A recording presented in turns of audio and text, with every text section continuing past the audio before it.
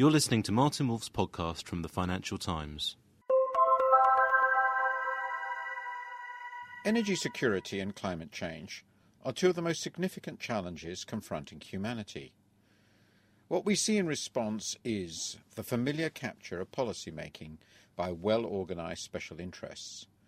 A superb example is the flood of subsidies for biofuels. These are farm programs masquerading as answers to energy insecurity and climate change. Not surprisingly, they have the depressing characteristics of such programs: high protection, open-ended support to producers, and indifference to economic rationality. Already, the supporting members of the Organisation for Economic Cooperation and Development costs about $13 billion to $15 billion a year. But this sum generates much less than 3% of the overall supply of liquid transport fuel. To bring the biofuel share to 30%, as some propose, would cost at least $150 billion a year, and probably more as marginal costs rose. Someone needed to take a close look at the rationality of all these supports. An excellent report from the Global Subsidies Initiative of the International Institute for Sustainable Development does just that. It does not tell a pretty story. Policy is extraordinarily complex. It can also be highly irrational. Brazil is, for example, by far the most efficient supplier of bioethanol, but confronts tariffs of at least 25% in the US and 50% in the European Union. A smaller example of irrationality is the advantage given to production of so-called flexible fuel vehicles in US corporate average fuel efficiency standards. Because the fuel economy credit is biggest for the least energy-efficient models, manufacturers concentrate on producing sport utility vehicles and light trucks. Yet almost all the drivers of these vehicles use ordinary petrol. The overall result is greater consumption of petrol, not less. The cost of support per litre of ethanol varies between 29 US cents and 36 cents per litre in the United States and $1 in the European Union. Support for biodiesel varies between 20 US cents per litre in Canada and $1 in Switzerland. But the cost of petrol in terms of equivalent energy units is only 34 US cents, and of diesel is only 41 US cents. Thus, the subsidy to biofuels is often greater than the cost of the fossil fuel equivalents.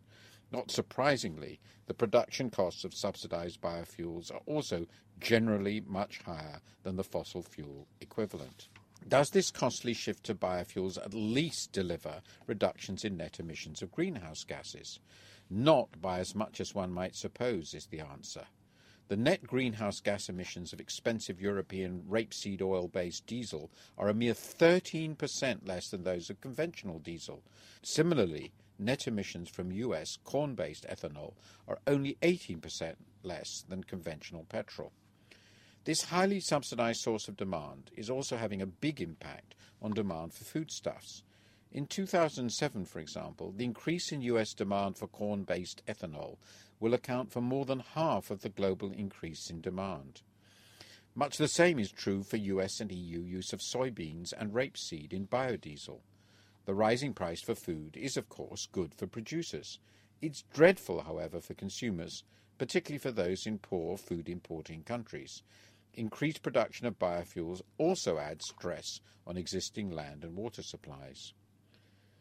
Is it possible to justify this cornucopia of complex and expensive subsidies, mandates and protectionist measures? No, but that does not stop people from trying. Indeed, they point to a host of different and often changing justifications, as is too familiar from the history of farm policies. Here are just 5 of them. Rationalization 1. Biofuel subsidies reduce farm support payments. But in fact, US evidence strongly suggests that these subsidies are being piled on top of existing farm subsidies, not replacing them. Rationalization 2. Mandating biofuels will lower petrol prices. But it is obviously mad to try to lower the price of a commodity by subsidizing the production of even more expensive alternatives. Rationalization 3. Subsidizing biofuel is an efficient way to reduce reliance on risky fossil fuels. But biofuels are, under current technologies, complements to, rather than substitutes for, fossil fuels, and are also vulnerable to their own risks of weather and disease. Rationalisation 4. Subsidising biofuel is an efficient way to reduce greenhouse gas emissions. According to the report, however, the cost of eliminating a tonne of carbon dioxide equivalent through biofuels varies from a low of about $150 to as much as $10,000. Even the lower of these figures exceeds almost all estimates of the marginal benefits of reducing a tonne of emissions. It certainly much exceeds the cost of many alternative ways of doing so, including energy efficiency. Rationalisation 5. Subsidies are only needed to establish the infrastructure. But if biofuels are to be competitive, it will be unnecessary to subsidise the infrastructure. Investors can do that for themselves.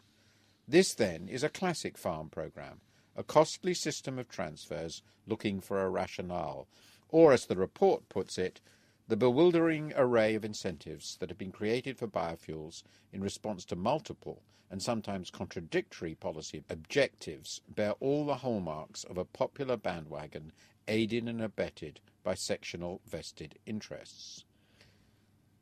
So what should be done? Here are some simple negative suggestions.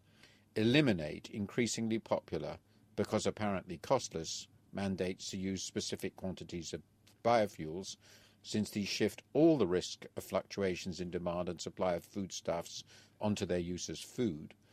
Discipline the stacking of subsidies on one another, and eliminate all open-ended supports for production before these become impossible to reverse. Here also are some positive ideas. Define the objectives and instruments of policy more precisely, in terms of the overall goals of energy security and reductions in emissions of greenhouse gases.